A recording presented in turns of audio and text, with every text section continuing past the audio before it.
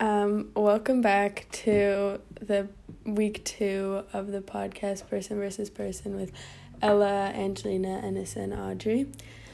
So this is Ella, and so I was looking at the person versus person conflict of Jeanette versus her grandma and her grandma's racism.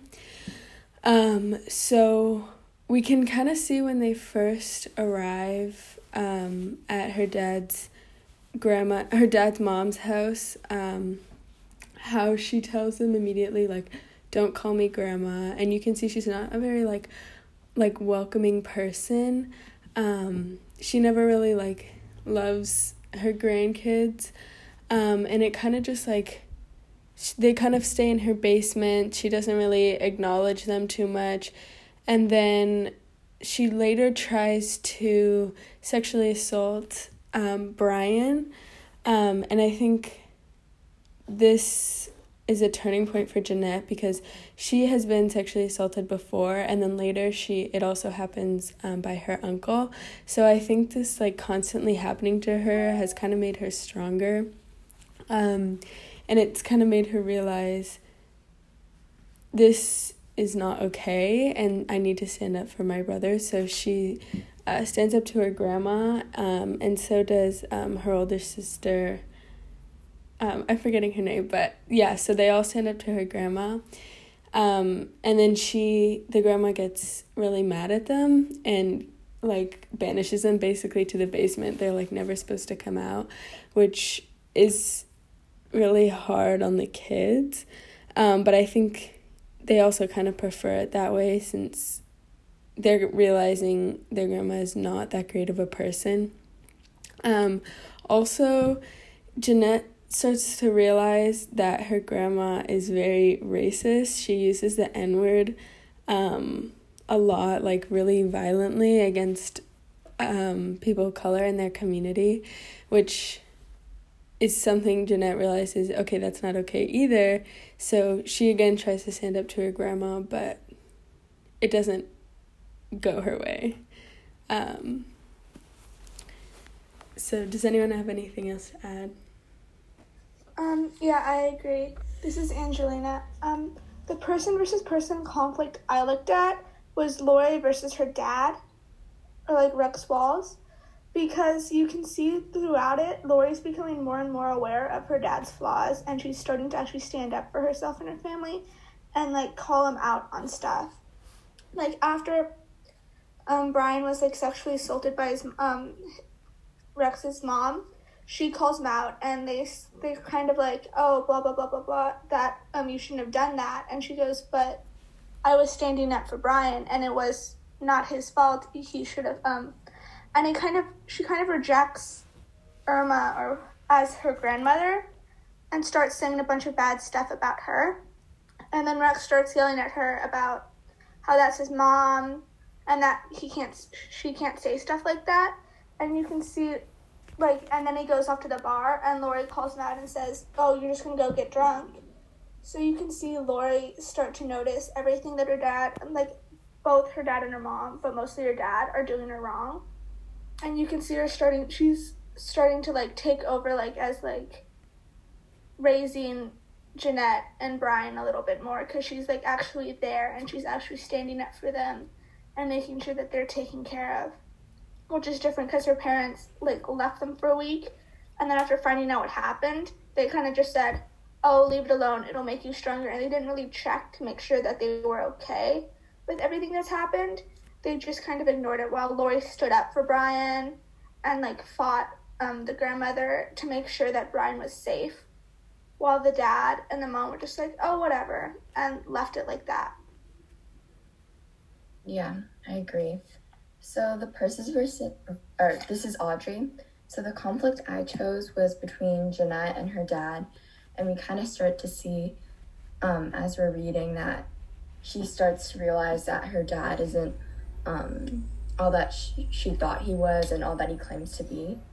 So we kind of see this when at first she asks her dad to stay sober because she realizes that it is a big problem, but her dad starts to drink again and then he gets into a physical fight with her mom, but they immediately make up afterwards, but she doesn't feel like celebrating, and this kind of shows us, and we start to see that she's struggling with between her, like the struggle between her and her dad and his alcoholism, and we kind of see her start to mature, and she starts to realize that drinking is a big part of her dad, and or her dad's absence, and why he acts the way he does.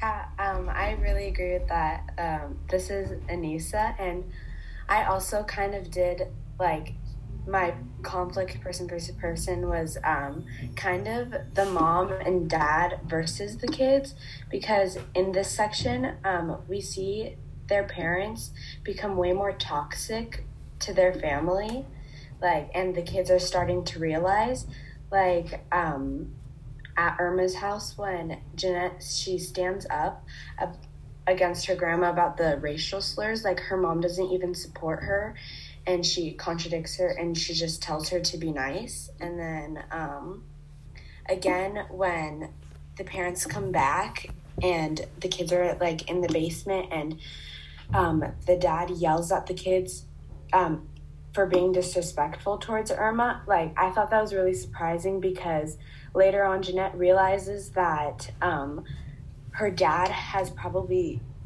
been abused by Irma himself, so I thought he was going to stand up for his kids, but he just tells them that they're being disrespectful and yells at them. And then later on, when they move to, I think, Little Hobart Street, like, a bunch of things happen, and the parents are, like, so disinterested, and they don't even tend to their family. Like, the family's, like, barely surviving. The kids have to dumpster dive for food and, like, steal, and there's, like, no power in their house. And then I think there's an incident where Lori burns herself, and they don't even take her to the hospital. They just tell her to suck it up and, like, endure the pain.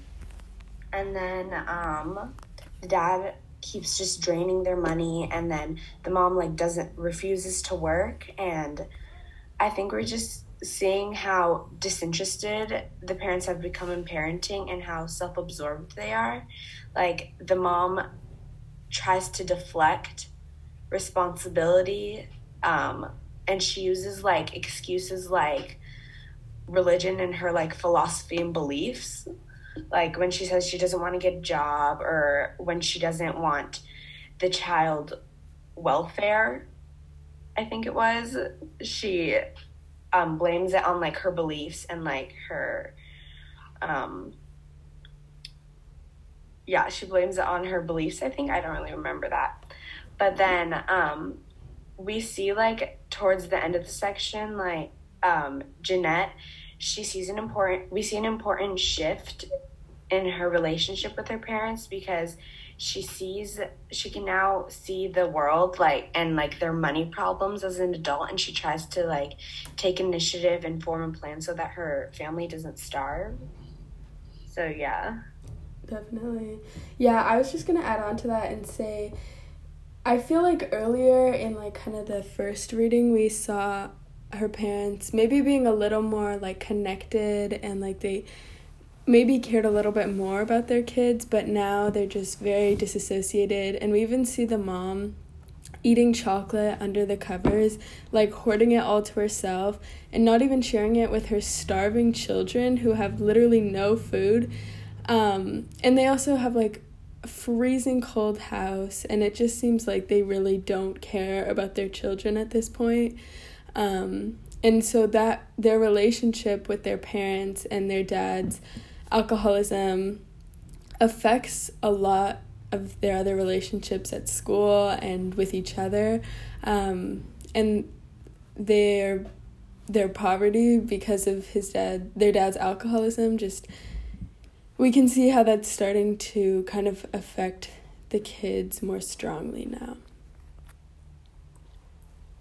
Oh, this is Ella, by the way.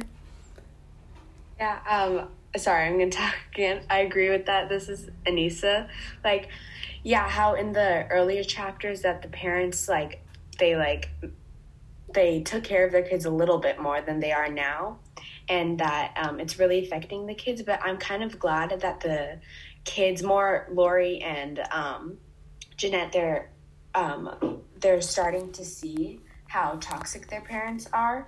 But this conflict, I think it leads to all the kids depending more on each other rather than their parents, because we see how they can't even depend on their parents anymore for like basic necessities. Like they have to go out and seek jobs on their own. Yeah, I agree. This is Angelina, by the way.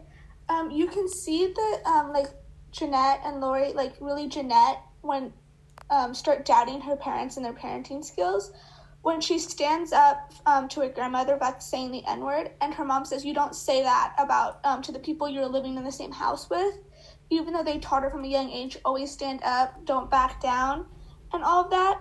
And you can, Jeanette says this is how people become hypocrites, because they say one thing, or they say they believe in one thing, and then they do a complete opposite.